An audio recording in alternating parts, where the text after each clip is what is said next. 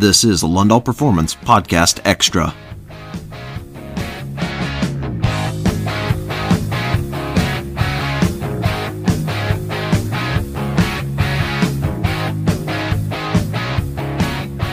We've gotten a lot of questions recently about the one rein stop. We referenced our ideas about the one rein stop and moving beyond that exercise in our most recent podcast.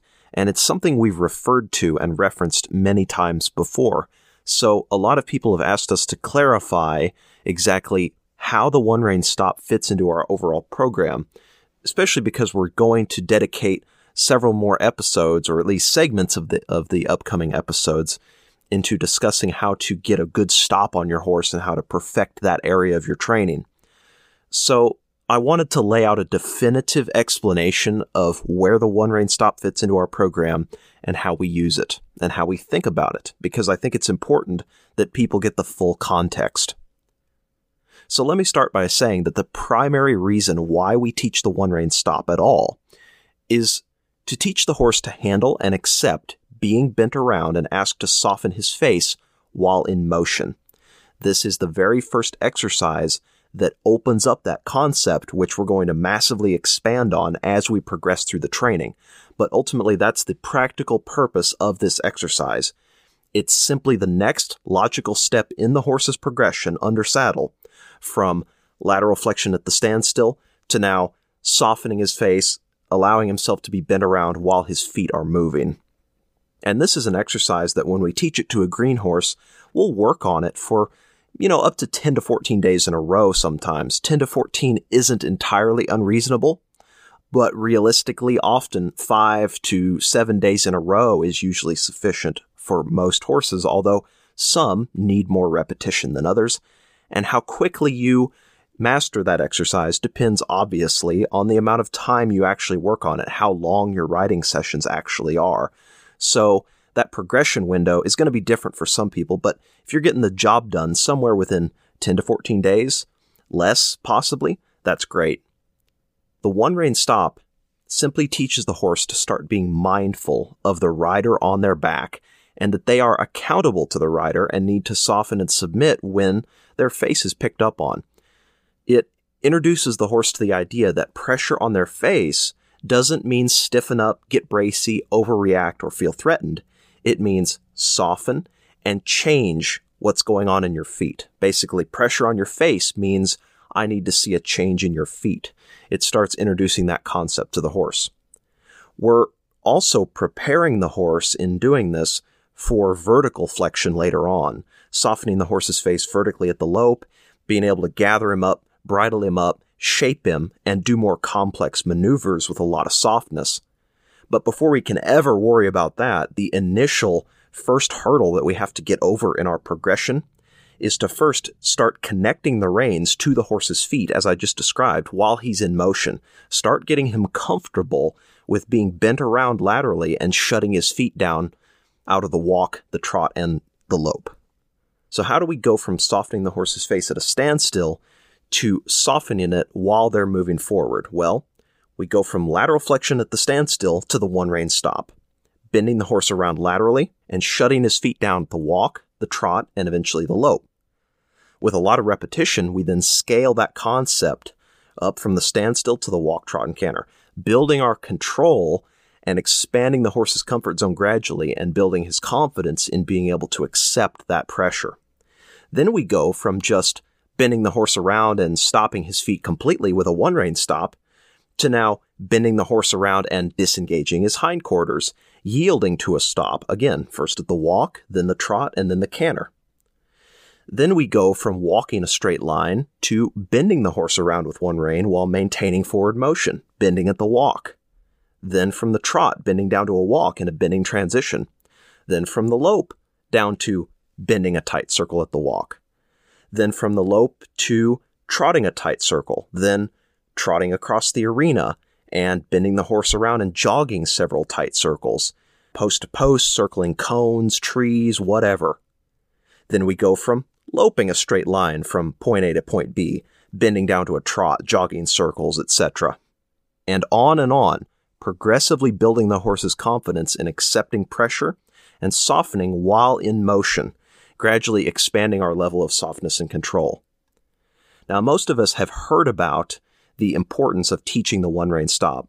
The problem is the real point behind it, the real reason why it's so fundamental and foundational, is never fully explained. It's never given enough context.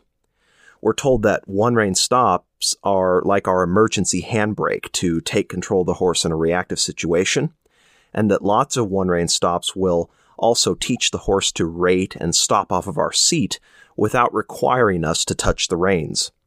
What we're often never told is that it's an early seed that we need to plant in order to progress up to the point where we can abandon the one-rein mindset eventually and start softening and controlling the horse with two reins. That's what's going on in reality, but it doesn't get explained that way. Instead, we're taught at that stage, one rein for softness and control, two reins to get killed. So you might say, I knew that already, or I never thought about it that way, but it makes sense. That's just common knowledge. Well, let me explain why I'm making a big point about this. I understand, with going back to that saying, one rein for softness and control, two reins to get killed. That's like the fundamental axiom of what we call the one rein mentality.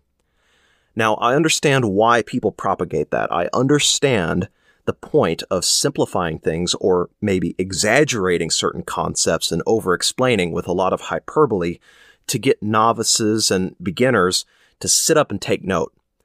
But I also believe that if you don't give people a complete idea of the overall point of why you're doing something in the first place, that leaves the door open for them to take things to misunderstand and to take things so far out of context they end up in another dimension, which is exactly what I did from the beginning, to the point that, as we've discussed previously in other podcasts, both myself and Luke, we literally thought that a bad stop on a horse was a symptom of not doing enough one-rein stops, and that pulling on two reins, or riding one-handed for that matter, was a big no-no, and it was also a goal not really worth pursuing or attaining. But now we feel the opposite. We want to teach our horse how to accept two-rein pull. We understand that a good stop means the horse has to engage his hind end and be comfortable with that type of pressure, instead of just simply ceasing forward motion. And we think the goal of Western horsemanship itself should be to get a horse riding one-handed. So what we do at a base level in our progression needs to fit in with that overall picture that we're trying to create. If it doesn't fit, or if it's unnecessary, we're not going to waste time on it.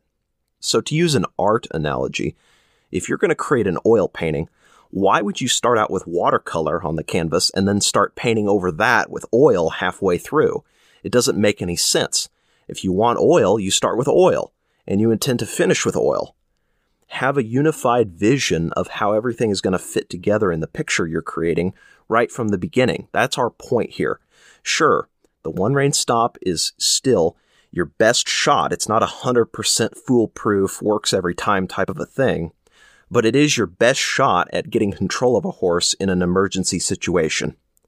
It's the best you've got, and you need to have it established so that the horse knows how to respond to that pressure and doesn't violently overreact when you do go to bend him around in that scenario. And practicing it does have the byproduct of getting a horse to start rating your seat, although some will do it better than others.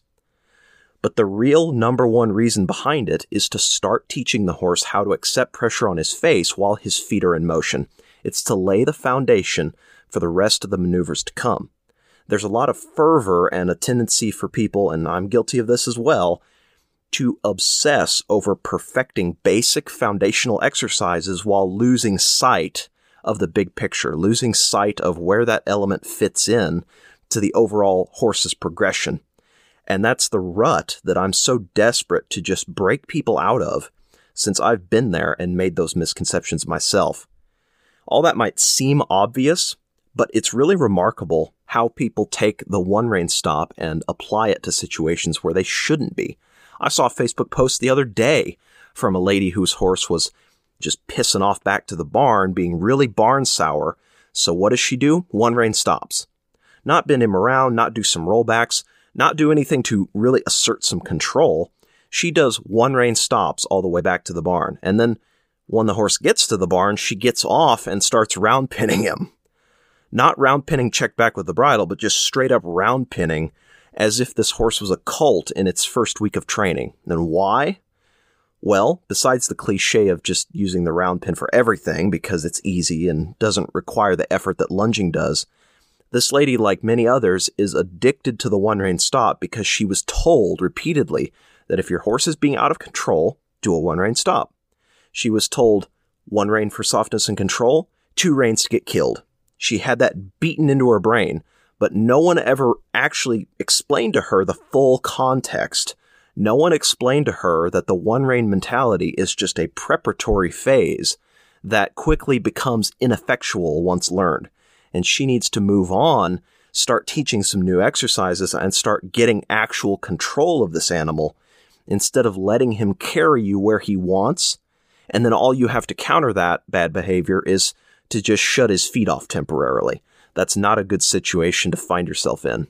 So I hope this little segment provided some definite context on how we think about the one rein stop, why it's important, but why also it's important once taught that you need to move beyond this and you need to keep your eventual goal of being able to get the horse soft off of a two rein pull and probably even ride one-handed eventually. At least that's the goal that our program is oriented around and trying to get to. So as I said previously, we'll work on the one rein stop 5 to 7 sessions, and that's riding the horse hour and a half to maybe an hour and 45 minutes every single day for 5 to 7 days in a row. Although 10 to 14 days in a row to perfect an exercise like this is not out of the question. It's not unreasonable. And the same basic format kind of applies, although it takes some feel to know how your horse is doing and blah, blah, blah. But we'll move on from one rein stops to then yielding his hindquarters to a stop, bending him around with one rein, but disengaging his hindquarters in order to shut his feet down, not shutting his feet down off of a simple lateral pull. With a lot of repetition, we move on from yielding to a stop to then we'll teach bending at the walk, being able to soften the horse laterally with one rein, keep his head bent around to your inside toe while moving forward and around. Then we'll start our bending transitions. First from the trot to the walk, then from the lope to the walk, and from the lope down to the jog, jogging a lot of tight circles. And then we'll take that and we'll go jog tight circles around trees, cones, barrels, different points on the arena fence, going post to post. We'll just mix and match and just throw in a lot of maneuvers there. Eventually working our way up to being able to lope a first trot and then lope a straight line between point A to point B. And when we get to point B, bend the horse around, jog a few tight circles, hustle them around, go the other direction. On and on and on with the progression, gradually just expanding that horse's comfort zone of pressure that he'll soften to and accept and be comfortable with while maintaining forward motion. That's probably the single biggest thing in training a horse under saddle is teaching them to be soft and to be taken hold of and shaped and moved and this and that, and maintain that softness while also maintaining forward motion. It's probably the single hardest concept to get across to a horse, which is why we're so diligent about building the horse's confidence with it in stages like this, in a progressive series of exercises, instead of, 1 or 2 sessions where we really force them and cram them into a bind and say, hey, come here, accept a 2-rein pull. No, we want to have the horse with a lot of confidence, a lot of preparation, understands how to submit to that type of pressure, and do our job well with the lateral softness and the bending and the transitions and everything else before we start really introducing a lot of 2-rein and then eventually one-handed concepts. This is a really key area that we're very focused and very diligent with. And so I wanted to sit down and explain the philosophy behind that, and I hope you guys got value from it. I hope this was insightful into at least how we think about these types of things, these types of training concepts, and where we're coming from, and how the one-rein stop fits in to the initial phases of our program and the horse's progression. As always, thank you guys for listening. We hope you enjoy the podcast, and if you have horse training related questions you'd like us to answer on the show, hit us up on Facebook, facebook.com/LundallHorses, or lundahlperformance@gmail.com. Thanks again, and have a good day.